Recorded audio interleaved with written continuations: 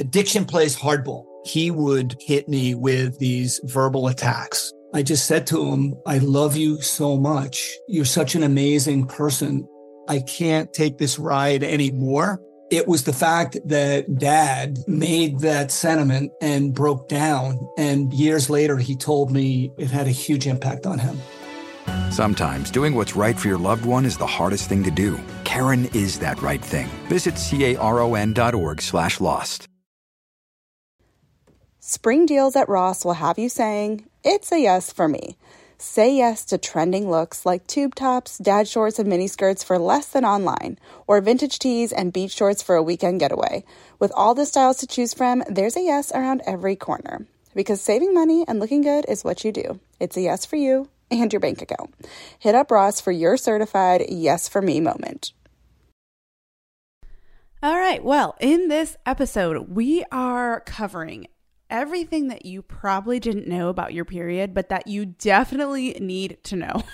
This is probably one of the most empowering conversations I've had in a really long time, especially for me personally, as family building has been painful if you've followed my journey at all.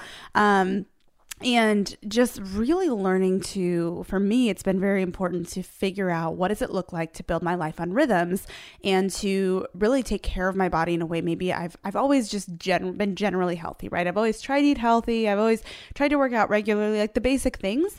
But going through 2 pregnancies and losses in the matter of 7 months or so has really not only taken a toll on my mental health and my physical health, but also, and my emotional health, but also really, I would say sparked something in me to say, all right, well, what's going on in there? And what can I be doing to take charge in a more intentional way? And although I've taken many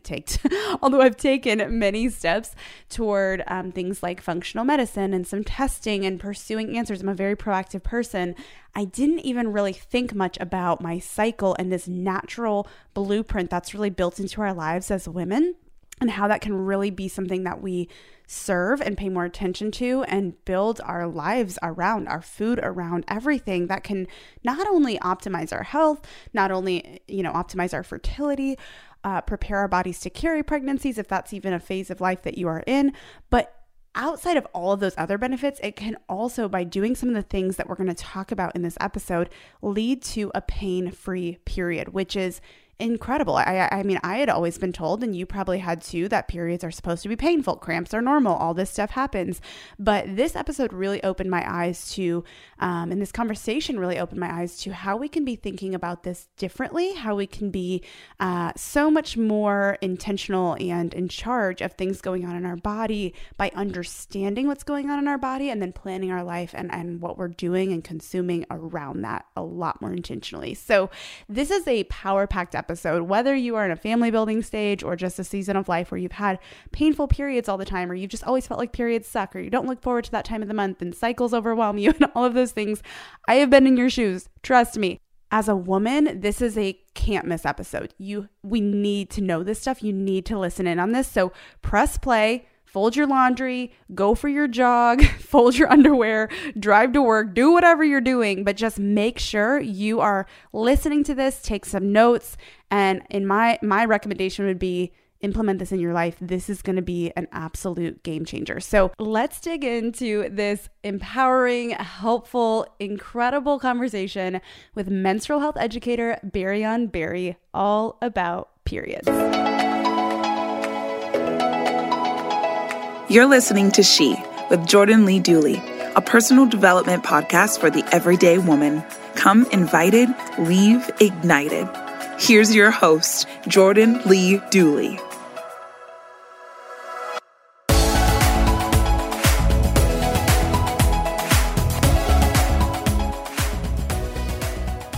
Hey, Berry, welcome to She. What's up, Jay? Thanks for having me. I am just so excited for this conversation and also to talk with you. And we got to talk a little bit before we hit record, and I'm already like, okay, this is going to be great. So I am so honored that you are here and that we get to learn all things periods and women's health and all of that from you. But before we dive into that, why don't you just give us a little rundown of your background, why you do what you do, and your passion behind everything that we're going to be talking about today? Of course. So my name is Barry Ann Berry. I'm a holistic menstrual health educator and the founder of the Flow Academy. But literally everybody calls me Barry. And I teach women how to have better periods and healthier hormones naturally. I like to say my background has always been women's health and women's rights.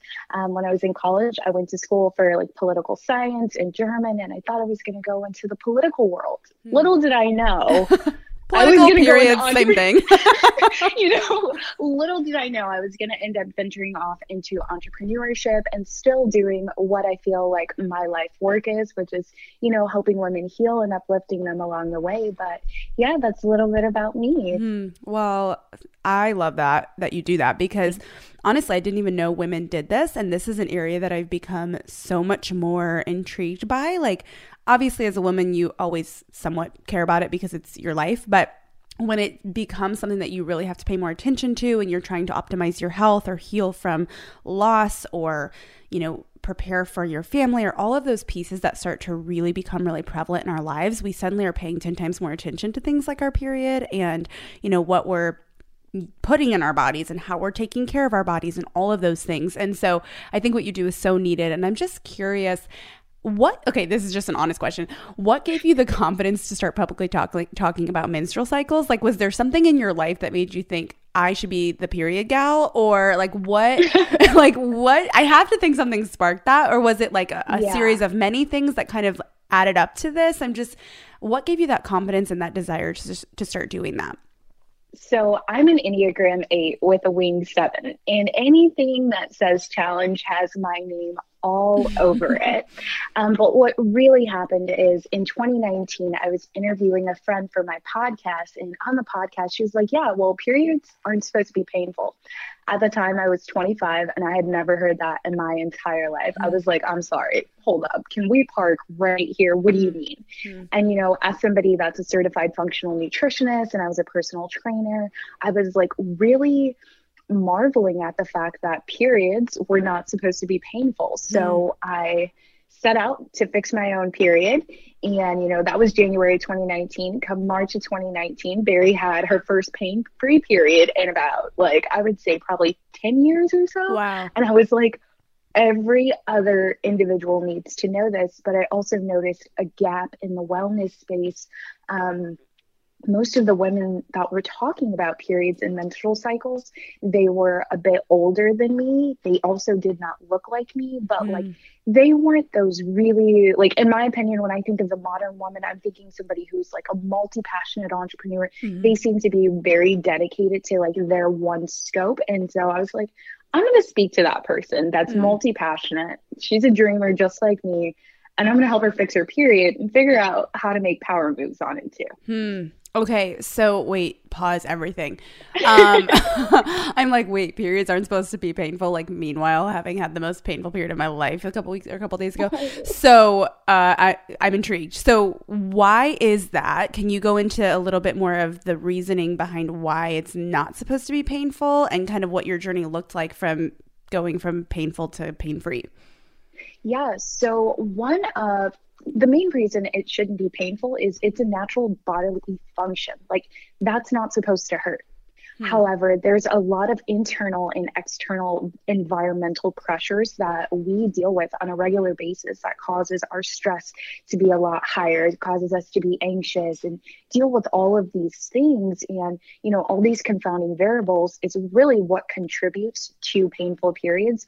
More specifically, we give it an umbrella term. We say hormonal imbalances, right? So that's what causes most of the period pain. But then there's primary and secondary. We'll get to that in a second. Okay. But that's the main thing that causes it. So for me personally, this looked like I struggled with hypothalamic amenorrhea, which is when your period goes missing, when I was in high school. And, I was an elite level athlete in high school. I went on and trained in college, and I was a collegiate athlete. And my period would go missing for about 8 months at a time. And then when she came back with a vengeance. It was the heavy bleeding, the cramping, the fatigue. So when I started on my own healing journey, the first thing I did was pick up a book and start reading about the menstrual cycle. And I remember the book I read was called The Woman Code. And I was like, okay, this is good. I can get with this. And then I read another book called Beyond the Pill, and it was about coming off of hormonal birth control. I was like, okay. So I took all of my knowledge about really nutritional therapy and just gave myself my own action plan. And I ate my way to a better period is what I always tell people. And I was doing something called cycle syncing. It's something I practice on a daily basis where all aspects of my life is directly aligned with my menstrual cycle, since there are 4 phases. Whoa. Okay. You are rocking my world. I'm like, yes, tell me more. Because honestly, it's such a season for me of really creating routine and rhythm in our life, and trying to optimize health and all the things, even all of that you're saying. Okay, so let's start with the phase 1 and 2. You were talking about the first and secondary or something like that. Can you? Primary and secondary. Yes, yeah. That. Can you dive into those a little bit?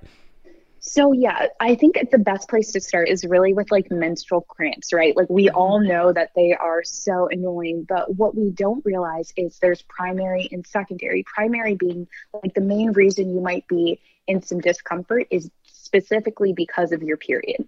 Whereas secondary means your period pain may be a result of other underlying health conditions, like maybe an estrogen dominance issue or an endometriosis or fibroids or issues with your blood sugar, all of these different things. So you have to kind of identify, like, is my pain primary or is it a like secondary issue and really a result of maybe an autoimmune disease or something like endometriosis? Okay, so how do you figure that out?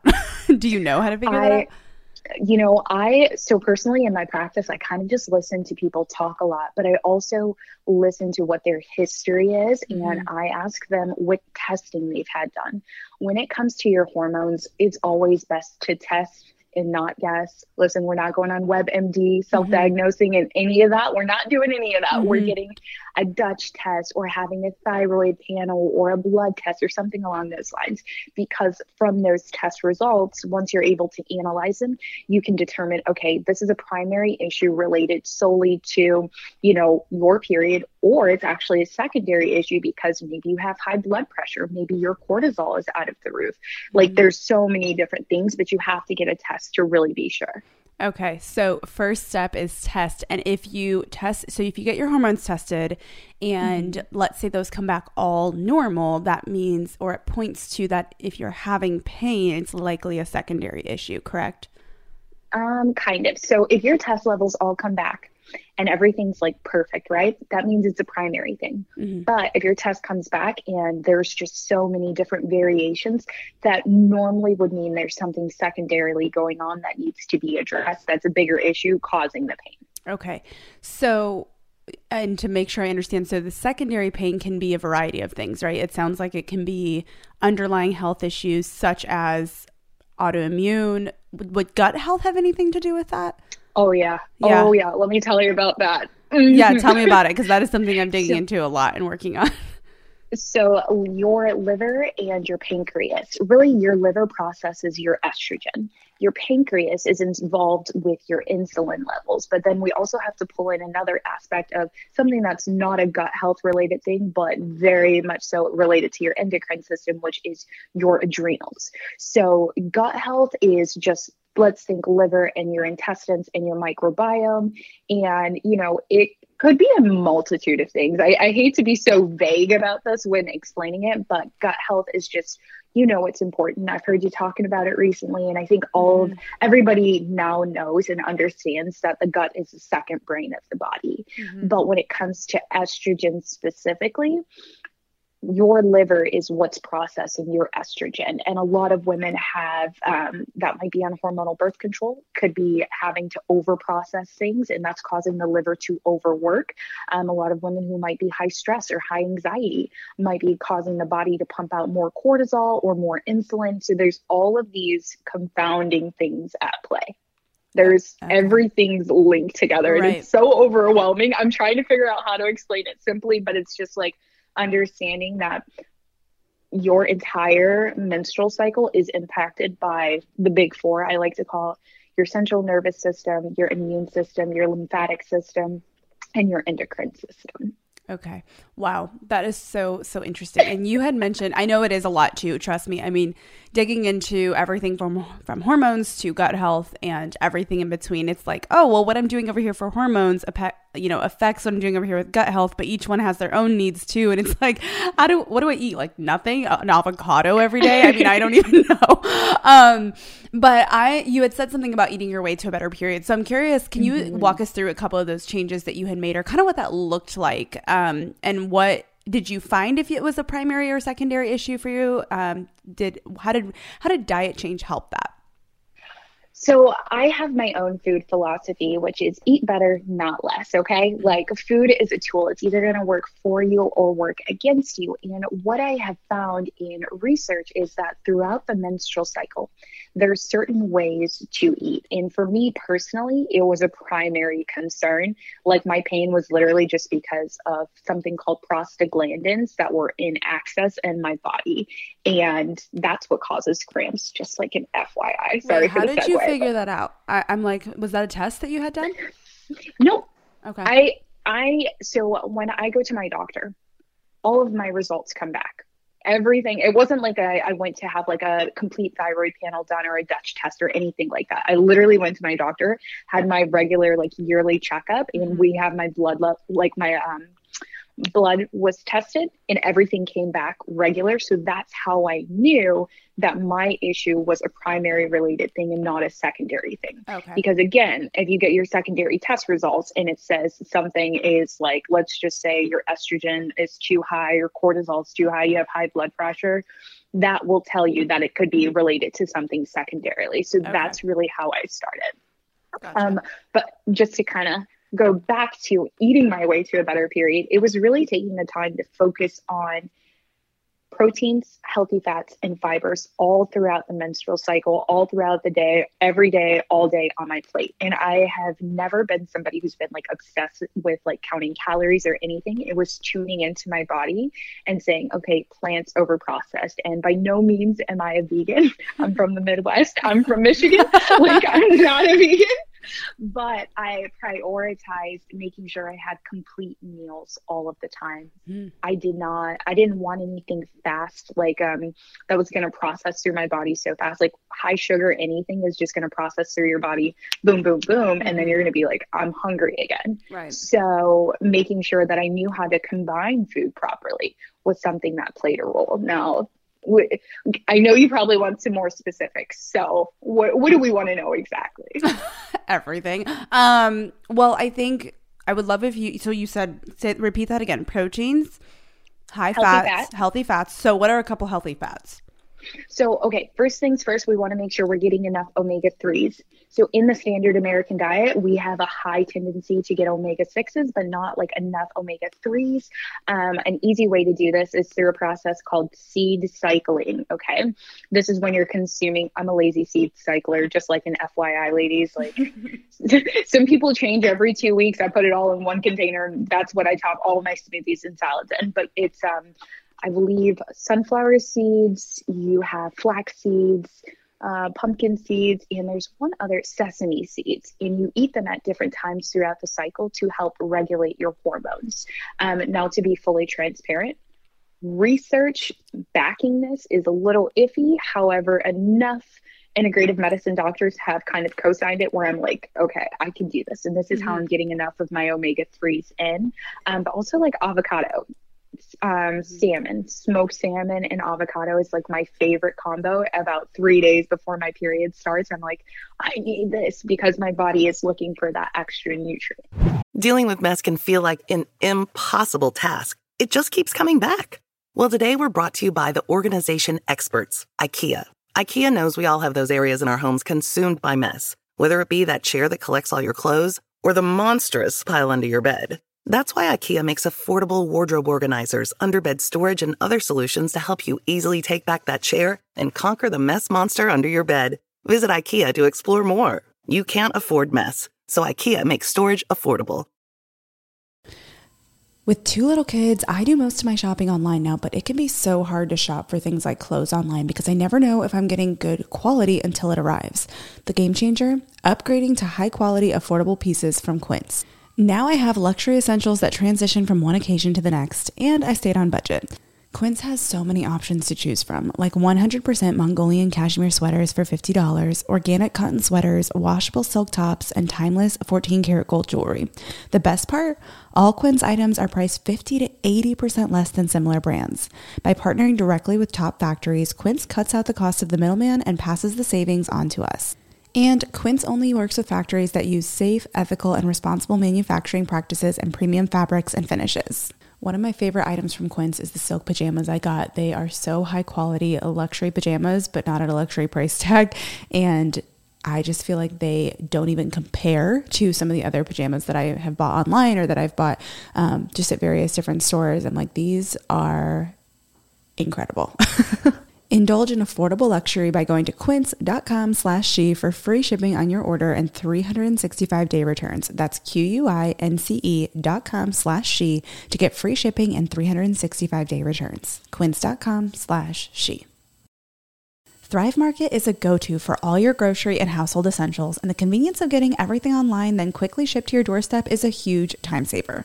Thrive Market carries brands with the highest quality ingredients and sourcing methods. They restrict hundreds of ingredients across their food and cleaning categories, and you can use their on-site filters to suit your lifestyle needs. Whether you're looking for organic kid snacks, low-sugar alternatives, or gluten-free pantry essentials, you can curate your own shopping experience with just a few clicks.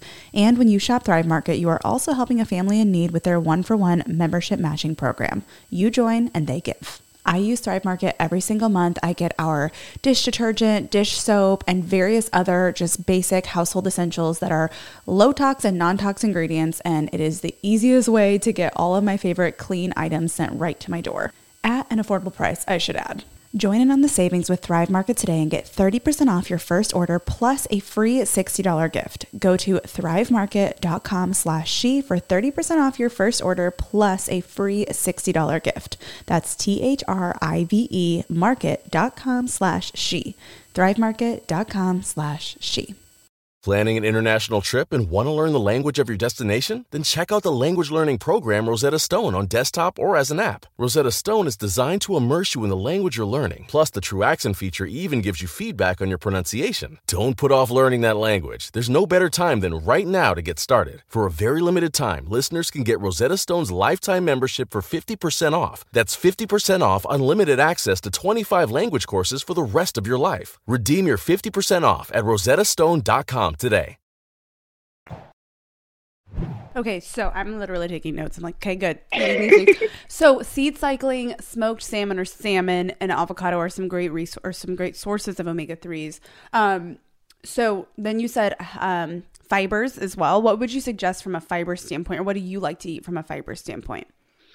Any non-starchy carb, but like also I love starchy carbs. Like I love my sweet potatoes and different things like that, but I'm not the biggest fan of like bread or pasta. So when I say fiber, I want everyone to know I mean fruits and vegetables. That is exactly what I'm talking about. There's nothing more, nothing less to it. I think we're just so used to like hearing people say carbs instead of fiber, but a fiber is a type of carb. Right.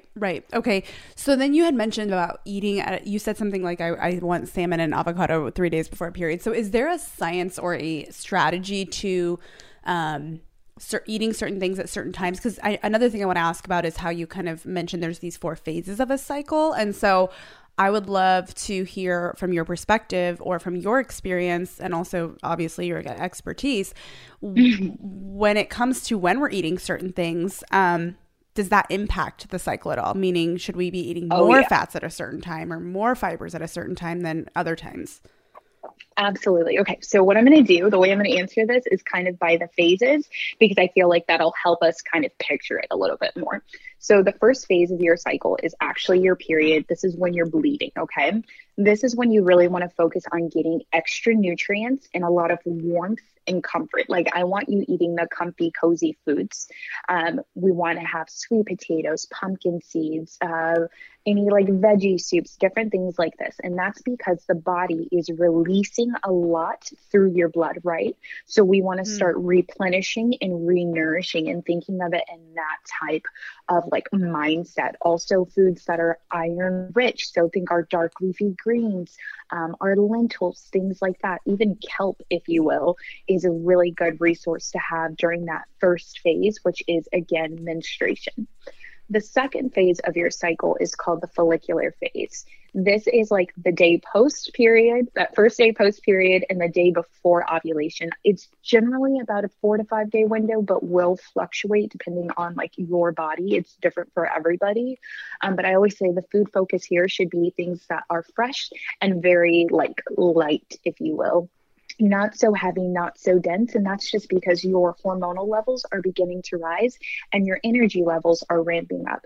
So during this time, I'm always the biggest fan of like avocado, broccolis, my flax seeds, any type of nuts, our pre and probiotic yogurt. Again, I like my salmon. It just really depends on what your cravings are. And you have to take the time to like actually listen to your body and get to know it, right? Because we get PMS cravings, but like at the same time, nobody just wants to be like eating chocolate all the time. Right. But your body's trying to tell you something when that happens, but don't worry, we'll get there. I was going to say, I want to know about the chocolate craving. Oh, girl, listen, the chocolate, don't even, we'll get there, I promise. Okay. But then the third phase of your cycle is ovulation. So ovulation is, we want it to be fibrous and very light. So I say go heavy on the greens, but at the same time, like, don't be so heavy that you're in like a food coma. Like, it's not a Thanksgiving type heavy situation. We want like non-starchy carbs. Again, we're going to reach for things like quinoa, maybe kale, radishes, our whole grains,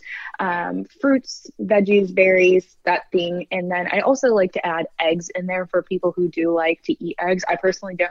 Do you still have your chickens, by the way? Sadly, we got rid of the chickens. We lost half the flock due to this neighborhood owl and hawk. We gifted the final 2 to some friends of ours that didn't travel as much as we were. Our poor neighbors were taking care of our chickens more than we were. And so we loved the eggs, though. I'm not a huge egg person, but I do enjoy eggs for breakfast and stuff. And those eggs were so fresh and so good.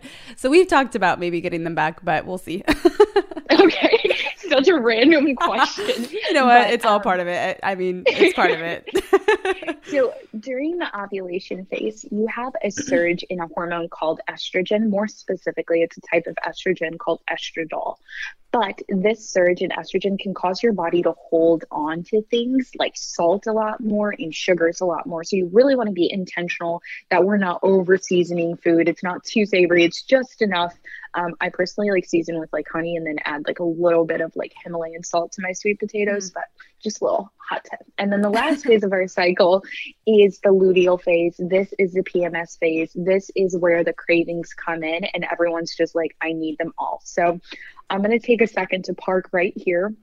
And we're going to talk about some things that are a little weird to kind of hear. So just after ovulation, there is a dip in estrogen and a surge in a hormone called progesterone. Progesterone's got one job, and that's to support a potentially viable pregnancy. And, you know, it's one of the things that is very out of control for most individuals who are very high performing individuals. It's either too high or too low, but it causes a lot of cravings because your body is utilizing more energy during this time. So I always say this is the perfect time for our cauliflowers, cucumbers, squashes. Try to be as caffeine free as possible. Sesame seeds, spinach, your rices. I'm a big fan of like yellow rice or like brown rice.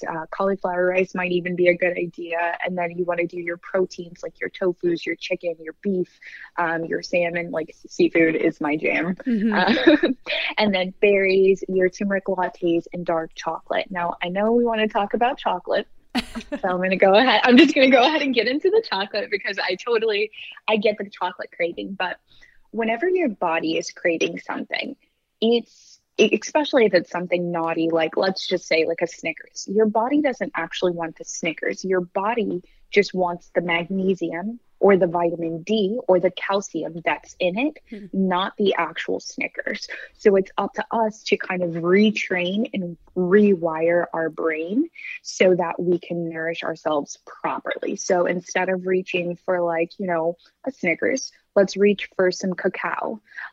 Let's try to figure out a different recipe that's going to incorporate a superfood that has not only the magnesium our body's craving, but also the calcium and the vitamin D, but also some additional antioxidants to prepare for the release.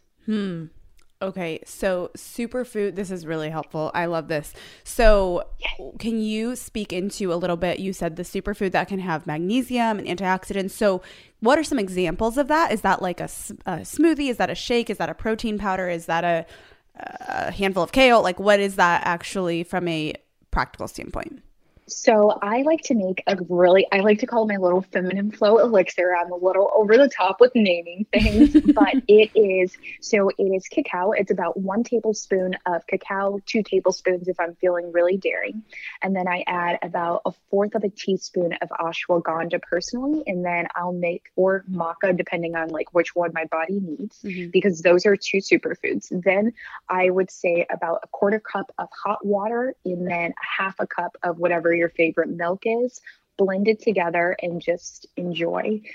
I definitely do this 10 days before my period is even supposed to start, because it really does help nourish the body and give it the nutrients that it needs. And I notice those cravings are not as intense.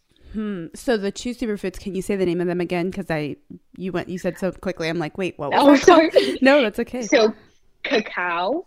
So it's CACAO, and then ashwagandha.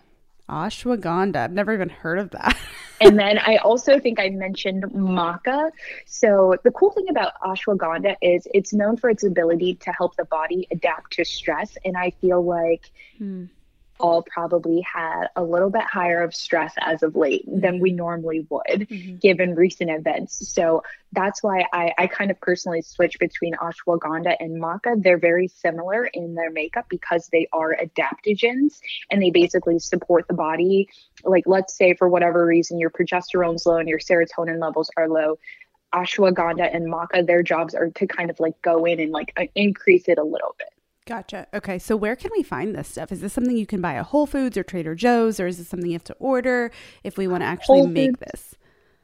Whole Foods, Trader Joe's, any of these places. Amazon is a great place to get your superfoods from. I personally like a brand called Terra Soul. That's where I get mine from. Or like OMG Superfoods. It's like organic meats good. I like to order them online because it's a lot more affordable than actually like trying to go into my local grocery. Right. They're like very overpriced. Okay. Got it. Okay. Well, that is so helpful. So I find it really interesting that you almost focus not even necessarily, it doesn't sound like specifically the fact that you're not changing the fact that you're eating protein, fiber, and healthy fats, consistently, but the amount or the type that you're consuming of those things varies based off of the phase of the cycle. From a practicality standpoint, you're an entrepreneur. I'm an entrepreneur. We're busy women. How does this, how did you get into the cycle of just doing this pretty regularly how does this become second nature, if that makes sense? Because I think for someone who might be listening, thinking, oh my gosh, this makes so much sense, but to have to think about it that much and to know exactly where I'm at in my cycle when my life is so busy just feels overwhelming. And so is there a way you make this more manageable? Do you prepare meals? Like, what does that look like for you as, I'm assuming, a very busy woman as well? Yes. So I like to keep it real. I like to simplify anywhere that I can. So what I like to do is prepare my food over the weekend. Like, I do food prep. I don't do meal prep. I do specific food prep every single Sunday and kind of set myself up for success throughout the week. In addition to that, when I first started out, I was actually just trying my best to follow a very strict and regimented meal plan. Now, that was 18 months ago. Here I am, 18 months later, and I can just be like, okay, my period's in about 10 days. Okay, it's time to make sure that I have this, this, and this because I'm in that habit. But a more regimented meal plan will help. I like to set food alarms sometimes. Like right now, I'm in a major push season where I have a lot of work going on. And every time I turn on, I'm like, yep. So I have food alarms set to remind me just to eat, because more than it's important to be aware of what you're eating, but more importantly, it's important to eat. How many times can I say important? On a regular basis. So every 4 hours is what we really want to reach for, because that allows us to stabilize the blood sugar levels. And when you stabilize your blood sugar levels, you can stabilize your energy. Okay, good to know. So every 4 hours, consistently, that's something I need to be better at. Love the idea of food alarms, because I'm sitting here right now, like, I should probably eat something. Okay, so this is really good. This is also helpful. I want to touch on briefly the phases that you talked about and how you even try to structure your schedule around them. And now that we've dug into phases and what that looks like from a food standpoint, would you mind sharing a little bit of what that looks like and maybe some first steps we can take? Of course, this is my favorite thing to talk about. So your menstrual cycle really serves as a blueprint for your life. And when you understand the phases, which I'll go through again, you'll start to notice that there's 2 weeks on where it's very high intensity, external world focus. And there's 2 weeks off where it's very low intensity and more internal world focus. So the first phase, like I said, it's menstruation. This is one of those weeks where you want to focus your energy on you and what your needs are. I say that because the body is physically releasing, you need to focus on restoring and replenishing yourself. So menstruation is restore and release.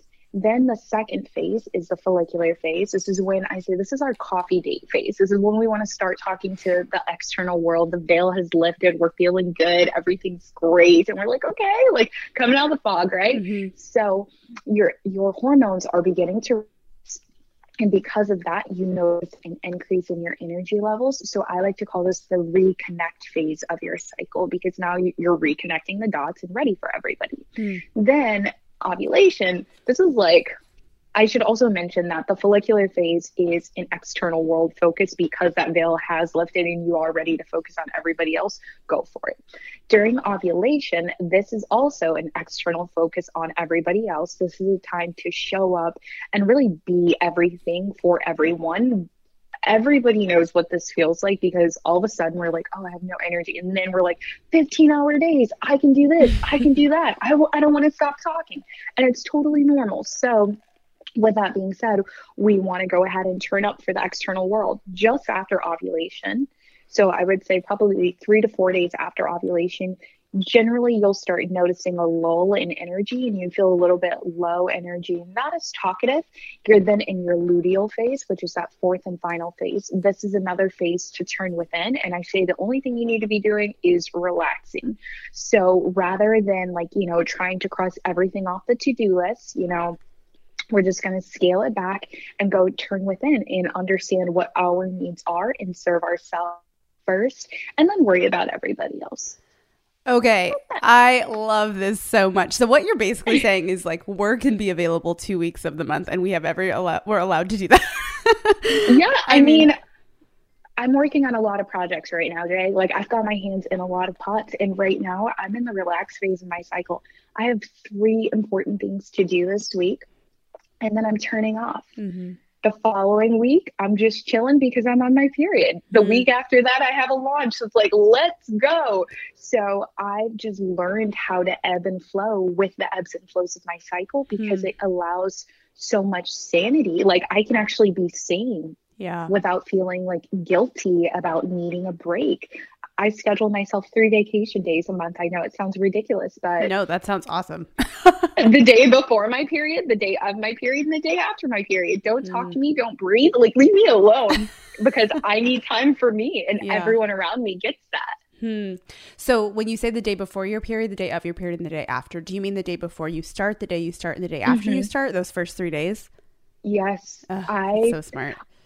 I think that, we feel guilty when we have to set boundaries, but my boundaries make me a better version of myself. And I've been teaching women how to biohack their cycle a lot recently, for business, or I use completely different terms with business, but I start with what I like to call balance, and really tuning into those emotions and understanding how to set those clear boundaries before we start translating everything into the business world.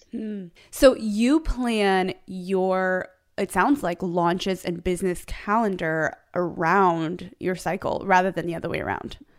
Absolutely. Well, because you can't do it the other way around. It's not even up to us. I guess that makes sense. But that's so smart. I love that idea. So women are on something, we have something called an infradian rhythm, right? So most people are used to the circadian rhythm that resets every 24 hours. And that is what I would like to say our non-menstruating male counterparts operate off of.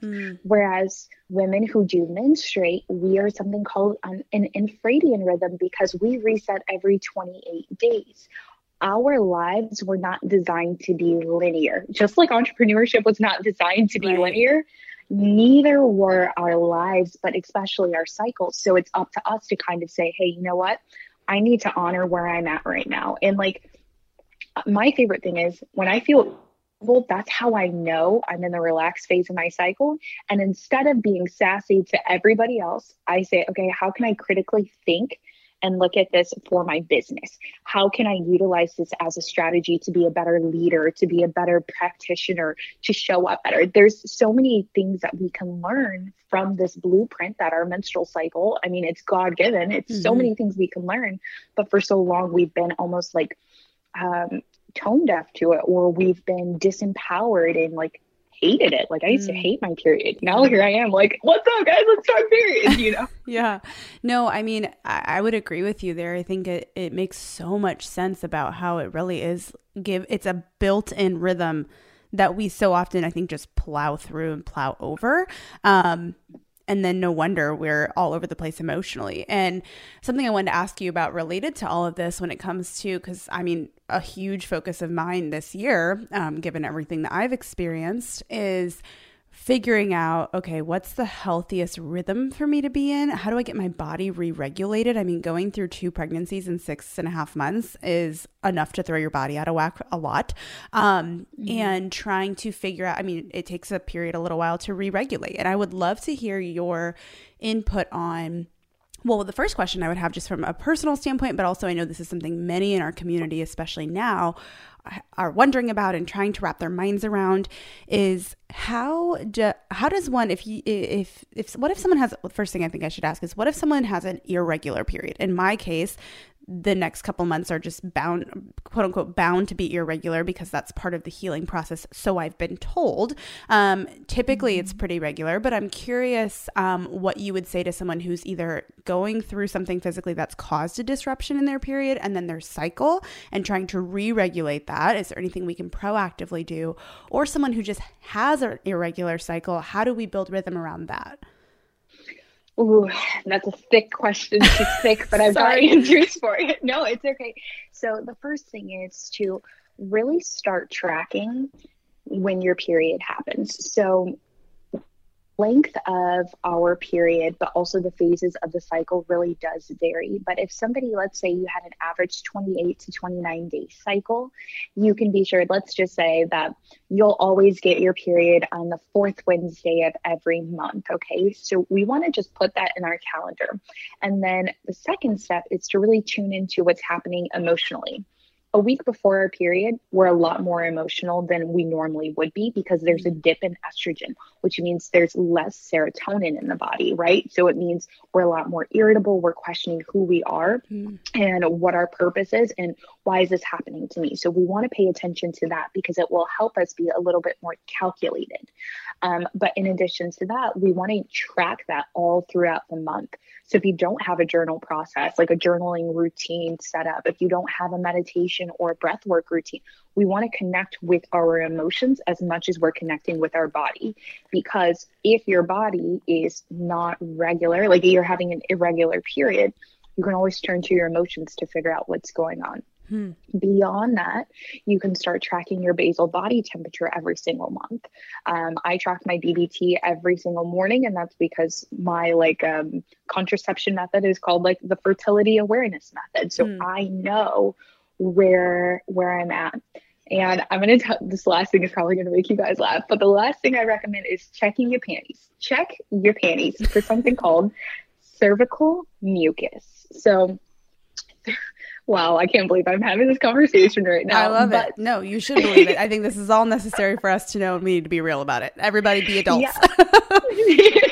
So cervical mucus is typically the wetness that's in panties the morning you wake up. So like, let's say you go to bed tonight, you wake up tomorrow morning, and let's just say that there's some type of consistency in your underwear, and maybe it's really opaque and kind of lotionly like, that means you're actually ovulating. Or maybe it's a bit more translucent and it's like, okay, well, I know I just had my period. I know I'm not ovulating yet because there's no lotion. So I'm in my follicular phase. Being able to look at your cervical mucus and tracking your basal body temperature, but being in tune with your emotions can generally help you begin to regulate. Now, I could recommend tons and tons of supplements, but to be honest, I think tuning into you and your own emotional needs is most important when you begin to realize you're irregular and you want to start regulating again. Okay, so helpful. Can you say or speak into this piece a little bit of it? You mentioned something about fertility, and this was actually something I was going to ask about. When you are, whether you're trying to regulate or you are regular, but you're following this rhythm or working to get into a rhythm and, eating according to your cycle and scheduling according to your cycle and allowing that to be kind of almost, it sounds like a grounding, I don't know, like it grounds your ability of your schedule almost and your choices and your life in a way that can really serve as a blueprint. I'm curious if that has been proven or what you know about doing that much more intentionally, how that affects fertility, how that affects things like egg health or just overall fertility and health in that way. Is there a correlation? Is there a connection? And if so, what does that look like? So I just want to make sure I understand the question correctly, but are we talking about emotions as it plays into your fertility? Well, a little bit. Just I kind of went off on a little bit of a tangent just because you had mentioned that you were, what did you say you use fertility? What did you say you called it? So it's called the fertility awareness method. Okay. And this is a scientifically proven method. Barry has not come up with this one. I wish I was this brilliant, but I'm going to be honest with you. It's an entire science-based method, and it is very much so on the individual to track. So with FAM, you're tracking your basal body temperature every single day. You're tracking your cervical mucus and then your cervix placement. I don't know why words are so hard, but those three things are what you are tracking with the fertility awareness method. Okay. And I've been doing this probably 8 months, consciously knowing that I was doing it. Before I was kind of doing it just because I was like, oh, well, I don't know, this is here and I've heard of it. But this is actually a science-based method. And I will say this is about the individual, and it is self-work that you have to do. Because if you don't want to be tracking your own cycle, you don't want to track your temperature and different things, it's not going to be as effective. Gotcha. So then I guess that was the first thing I wanted to clarify. I know this was kind of a loaded question. So then the second thing I'm curious about is kind of coming back to everything that we've been talking about in terms of eating right, in terms of when it comes to different phases of your cycle and eating these foods that your body needs, when it comes to scheduling and kind of building your life around your cycle on that blueprint that we're given via the cycle, things like that. When you started making these changes, right, eating your way to a pain-free period, things like that, when you started actually really building your nutrition and your schedule and things like that around your period, or when someone chooses to do that and begins to really prioritize that, what I'm curious about is, does that have a positive effect on someone's fertility? Because I know a large part of my community is in family building years. Many have suffered loss. Many have struggled with infertility, things like that. And so I'm just curious if really building your life and really being more aware of your period, not necessarily just the fertility awareness method, but more just in general of all the things we've been talking about, of giving your body what it needs when it needs it, scheduling and giving yourself what you need and things like that. Does that have any effect on that piece of the equation as well? Because I know many are tracking their cycles solely for the purpose of fertility. And I'm curious if there's any connection. Absolutely. 110%. The answer to the question is yes. But to go beyond that, I don't speak on fertility a lot, and that's just because I feel like it's a very delicate topic. But what I have experienced with a lot of my clients is the more intentional we are about getting those prenatals before they're even ready to actually try, because it's getting all of the nutrients that a body's potentially going to need to support a viable pregnancy, the better off we are. So that, not only that, but also coupling that with understanding how conception actually happens, right? Understanding that sperm can be alive in your fallopian tubes for up to 5 days, even 7 days sometimes, being very strategic in a specific window of time, saying, okay, during this time, 3 days before I actually ovulate, like let's say you've tracked for 3 months, really, really intentionally. Okay. 3 days, I know I'm probably going to ovulate. So we're going to try during this little 2 to 3 day window, because it's going to increase the chance of like the egg actually getting fertilized. And then I'm going to continue to manage my stress and remain in sync with my cycle and eat the proper things and do the right workouts, because it even goes into our workouts. That's how it happens. So I hope that answers the question. That does make sense. Okay. And I know that this isn't a fertility related conversation, but I do believe that our cycles and how we, I mean, everything that you're saying just made so much sense, and it kind of clicked in my brain of, you know, we kind of passively let our cycles happen for many of us. At least that's always been how it's been for me. It's always been pretty regular. It's just like, oh, okay, you know, and I never really did anything intentional when it came to how I was eating at certain phases, or how I was managing stress, or how I was scheduling, or any of those types of things. But as you've been saying this, it just made me go, oh my gosh, this has to have an effect on our body's ability to even be ready to support pregnancies in the future, or all of those pieces. And I think that was just something I was curious about, of, is there a connection, which I would assume there is, but I wanted to hear from you. Of course. So the other piece that I'm curious about, though, is how does one do this without feeling like they're, like, especially if someone's tracking for the sake of family building or these other things, or maybe it's healing something in their bodies or trying to get regular, whatever goal somebody may have that may just be more than simply optimizing their life and their health. Have you ever found that this can be something people can obsess over too? I just wonder if this is something that, how do you manage that? So I'm very grateful, and I don't have to obsess over it too much, because I'm very flowy, I'm very relaxed. But I've had a lot of people recently reach out to me, and they're like, we've been trying, but you have to understand that you have to realize you're not in control. You're simply in charge. That's a really good one. I love that. The environment, we get so fixated on the external environment that we've created, our homes, our businesses, our lifestyle. And we fail to focus on that internal environment of our actual body, of our actual mental health and well-being. So yes, people do get obsessed with it. And yes, people are saying, like, I'm trying to plan my family, and I totally honor that and respect it.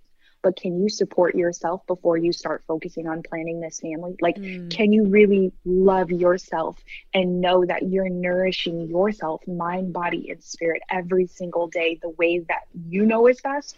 Or is this kind of a secondhand thing because your main focus is getting pregnant? You have to focus on your health first.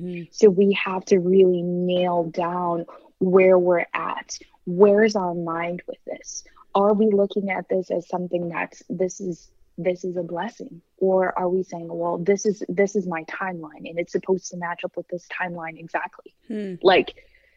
I always feel bad talking about this, because it's so difficult to talk about, especially with everything that you've gone through in the past few months. But, you know, I think that as we mature and get older, we have to start focusing our intentions on the right thing, and realizing that if you can't do it right now, it's just not right now. It doesn't mean it's no. It doesn't mean it'll never happen. It's just saying, like, well, you know what? This means that I need to support my body more before I can bring another life into this world. Yeah. No, I appreciate you saying that, because I think there's that very real element. There's a very emotional element to it, where you feel like your dreams are destroyed in some ways, but then there's also I'm trying to find that balance between allowing myself to feel all the feels and be like, this sucks and this isn't fair, and I'm so like I'm hurting, you know, and I have to like identify that and acknowledge that from a mental health standpoint.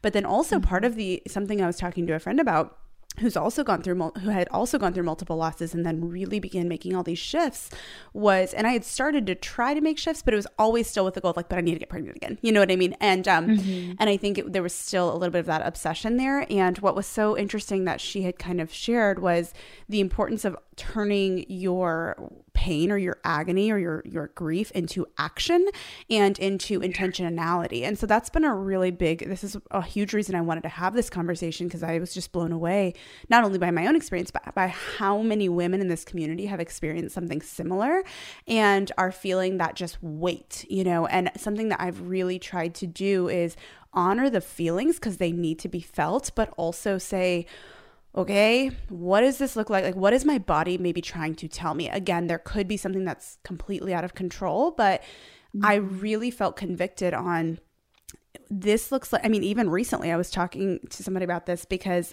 I've been trying to cut certain things out, and meaning like, let's cut out sugars, let's cut out all this stuff. And it became more of a focus on what I can't have versus on what I'm nourishing myself with, if that makes sense. And so I love that you said that, like, it's almost like you didn't even say it specifically, but what I heard and what I want to share with anyone listening is almost taking out that I can't have X, Y, or Z, right? Like I can't have caffeine or I can't have sugar. It's like, no, it's almost like shifting your mind to, but I'm nourishing myself and looking at that as like, I don't know if the right word is like a healthy and helpful project, but, I think our nature as women, part of that is to nurture, and whether that's why we get so caught up in projects that we do, isn't it? We want to nurture something that's meaningful to us. And I think in the process, we can really neglect ourselves.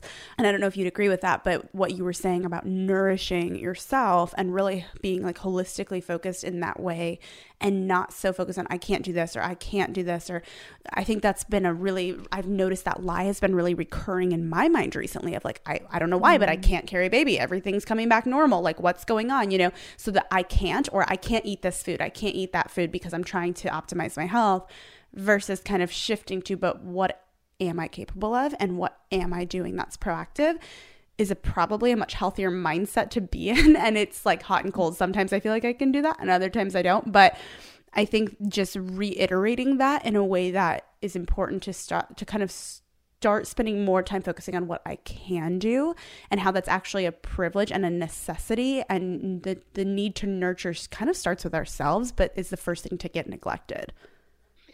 Oh, you said so many different things in there, and there's so much that I want to unpack, right? But this is what I want to say. Your job, if you're a menstruating individual, your job is to create. So whether that creation is another life within you or it's writing your next New York Times best-selling book, okay? Mm-hmm. You are creating. Mm-hmm. You are giving life to so many different things, and you have to realize that you have to nourish yourself and your soul first. Mm-hmm. Before you can pour into everybody else and everything else. And I think we like the idea when we're talking about like self-care and setting up boundaries, but this is like a real life thing, especially when you're trying to do family planning. So good. I'm just like, okay, I feel empowered. Like I can do this, because it's so easy to feel overwhelmed and to feel confused. But I think even just breaking down the cycle that you live your life on without even really realizing it into something that you truly do more intentionally live your life on, and allowing that to be a blueprint and a guideline for you, it feels like, okay, I have a starting place, right? It feels like, and it's already built in and it's already natural, and I need to honor that rather than be frustrated by it. So that's so powerful. And I'm so thankful that you've shared all of that. One other thing that I was thinking about as we've kind of had this discussion, I've been meaning to ask, you have talked about the 4 phases, and I'm sure that, the length of each somewhat varies per individual. Maybe you can correct me on that if I'm wrong. But I am curious, how does one know when they're obviously like the period ends, obviously that phase is over, right? That's a little bit more clear. But how do you know how long your follicular phase is lasting? How long is a typical ovulation cycle? Like what should we be looking for if we're trying to figure out, is it something to do with the basal body temperature? How can we actually start to understand where we are in our cycle beyond some of the more obvious things like menstruation? Yeah, so I'm going to be really realistic. I like to just give it 7, 7, 7, and 7, like okay, that's a full 28 days. Yep. I just like to break it down that way because I feel like, yes, I can tell you the basal body temperature, right? But ultimately, not everybody's going to be tracking their temperature every day. I don't even like to do it every day. I do it because this is like my life work, right? But I don't enjoy it. So I'm going to say really the week you bleed is typically 5 to 7 days. Okay, great. That's menstruation. The next 7 days, that's going to be the follicular phase. Ovulation is interesting because you only actually ovulate for a 24-hour period, actually and technically. But we feel that energy for like 7 days. At least I do. Yeah. I feel great. I'm like, let's get everything done. And that's how you'll know, is because when you're not on your period and when you're not in that PMS luteal phase, you want to do everything and be everything for everyone. And I guess just breaking it down by saying 777, like you can go from there and plan your life accordingly and like be at peace with it. It doesn't have to be the super intense thing. Like, you know, you don't have to track your basal body temperature every single second of every single day, but it would be cool if you tuned into your emotions. It would be cool if you said, ooh, you know what? This craving is coming up. Oh, you know, at that time of the month, she's almost here. Just slowing down enough to tune in and turn up, like turn down everybody else's voice and turn up your own. So good. Okay. That's so helpful. Wow. I'm like so encouraged and empowered because this is obviously an area that's somewhat sensitive for me personally, but I think for a lot of women, it's just an area that we feel sometimes out of control with. We feel like, I can't control my emotions, or I don't know why this is happening, or this period's been really painful. And so I want to start wrapping up here because I don't want to take your entire year, although we could talk for a long time. But I am curious, would you say that the best place, if someone's like, okay, I want to start doing this, but doing all at one time just feels a little bit overwhelming, but I want to start making my way toward a more pain-free period, being more intentional with how I'm structuring my life around this built-in rhythm, things like that, is the best place to start with foods? Because I know you had, going back to what you had said of eating your way to a more pain-free period, is that the best place to start? If that's something we're wanting to do, is scheduling the best place to start? Like, what would you say is maybe the 1, 2, 3 of the first practical steps to take to make this manageable and not feel like, oh my gosh, I have to reorder my entire life? Yes. So I'm going to give you like my little 3-step formula. Okay. The first thing is to educate yourself about the 4 phases and really get familiar with them. I've mentioned them a lot, but you know, you have to start with understanding the phases of your cycle. The second thing is creating your own action plan. I can tell you till I'm blue in the face, do these workouts, eat these foods, but create based off of your lifestyle and don't focus so much on like what everybody else is saying. Like, be intentional. So, you know, whether it's with the foods that you're eating, get you a menstrual multivitamin. That's totally fine. You know, something to help you, get you your prenatal, something that's going to give you some extra nutrients, and create a plan that actually aligns with you and your life. And the third thing is to integrate it. Like, don't create the plan and not do it. Like, you created this plan of action, follow the plan, and like, just be empowered by it. And I think that for my ambitious entrepreneurs out there, I would say start with learning the 4 phases for your business first, because I know that's where the focus is. We're focusing on like creating and producing. So figure out, okay, menstruation, that's the perfect time for ideation. Follicular, that's a perfect time for creation. Ovulation is a perfect time for execution. And then that luteal PMS phase is a perfect time for evaluation. Start with those 4 things, because I guarantee you, when you do that for your business, it's going to translate into every other aspect of your life. And you're going to be like, oh yeah, I got this. It's just simple. Oh, so good. Okay. I just had another question come up that I do want to ask you, because this is something we touched on in the beginning. So I kind of want to bring this full circle before we land the plane. For sure. You had talked about the pain-free element of everything. And I think we may have some listeners. I personally am wondering, okay, wait a second. But cramps are part of periods, right? And I know we had talked about the primary and the secondary, but it doesn't have to be. So one thing I am wondering about, and I meant to ask this earlier, but what causes cramps and what can help them aside from medicine? Is there a more natural remedy? Like, if those are still coming up as we're kind of starting to work toward that pain-free period that we're moving toward, can you just speak to that a little bit so we understand even a little bit more of, I know you had talked about it could be hormonal, it can be secondary, it can be primary or secondary, but is there a more natural remedy to those causes once we understand those causes? Does that make sense? Girl, yes. Let me go. I love this. I love talking about cramps and like how to get rid of them in an easy way because people are going to be like, what? So, okay, menstrual cramps are caused by something called prostaglandins. They're kind of like a hormone-like substance that's released by the uterine lining, that endometrium lining that has to be shed, okay? Mm-hmm. Prostaglandins help the uterus expand and contract, but also like relax so that the endometrium can be detached. That is its job. But if you are somebody that's high stress, high anxiety, got a lot of sugar, a lot of salt in your body, prostaglandin levels can be much higher, causing a lot more pain of the uterus when it comes to that expanding and contraction.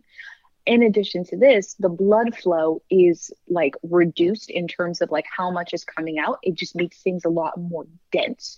So what I always say, first, don't stress. Like, I know it sounds like ridiculous to say don't stress, but really manage your stress and your anxiety. The second thing I love to recommend is organic raspberry leaf tea.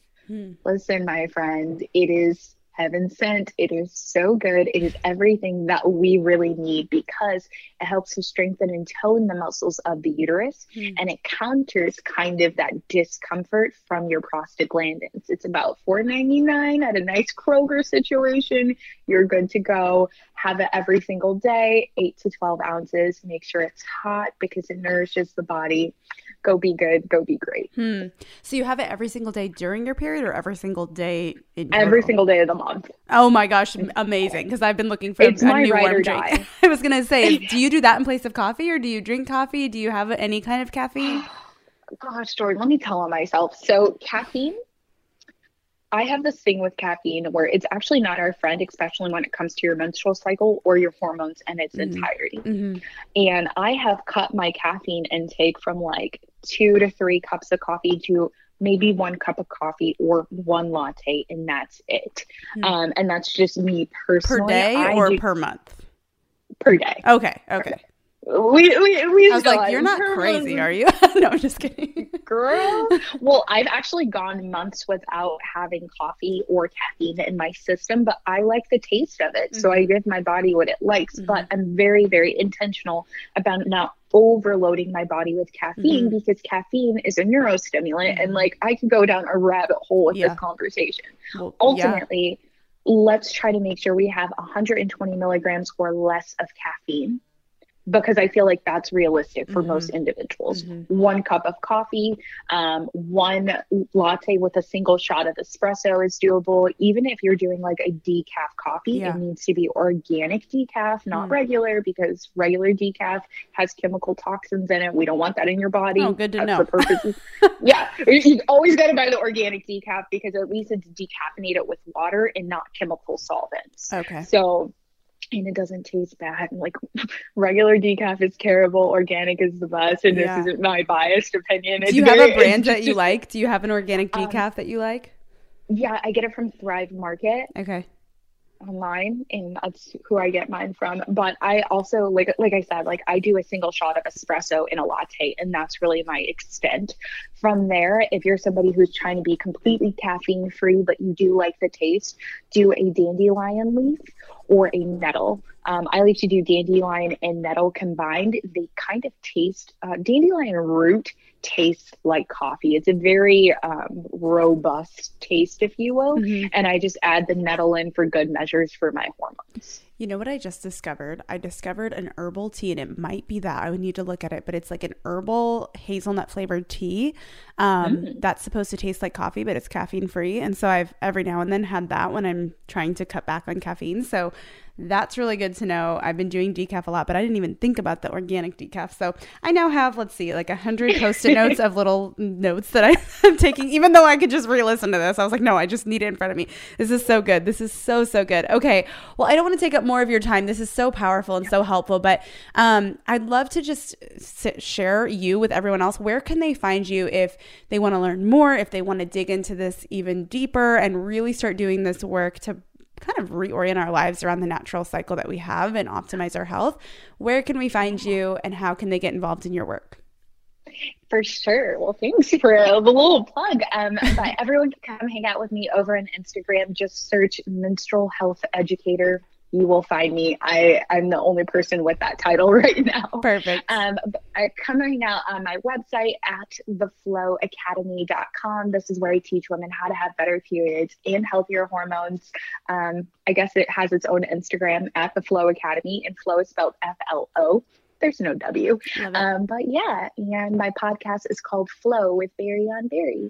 Awesome. I would love to have you guys come hang out. Oh, I love it. Well, Barry, thank you so much for everything that you've offered us and taught us. I think this is so powerful and empowering in many ways, at least for me personally, and I'm sure for many listeners. We are so thankful for the work you're doing and for just how transparently and candidly you were able to and willing to talk about this and share all that you know. My pleasure. Thank you for having me. I'd love to hear from you. It makes me so happy to see you tuning into this show. So if you're on Instagram, let me know what your favorite part of the show was by taking a screenshot of the episode you've tuned into and share it on your story. Tag me at Jordan Lee Dooley and tell me what your favorite quote or takeaway from today's show was so that I can see what's helping you and even feature what you share. This keeps me inspired and encouraged to keep creating new content, and it's a great way to share something that your friends might love too. I can't wait to see you in Instagram world, my friend. Thanks for tuning in. To learn more about the She Podcast or to get involved in Jordan's growing community, visit jordanleedooley.com. Thanks for joining in today. Until next time, remain committed to intentional choices that refine your heart, faith, health, and work, because your story is much too important to settle for anything less.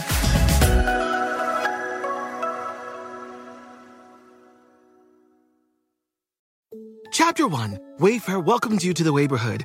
Our hero, Titus Burgess, ambled down the stylish street of an enchanting utopia. A woman waved from a chic lounger. "Welcome to the Wayborhood," she said, "where Wayfair helps everyone create a home they love." Titus stared in awe. Bohemian Boulevard, Trendsetter Terrace, Mid-Century Circle. Titus, you're reading the Wayfair catalog. Oh, you'll love Chapter 2. Wayfair's fast and free shipping saves a potluck. Wayfair, every style, every home.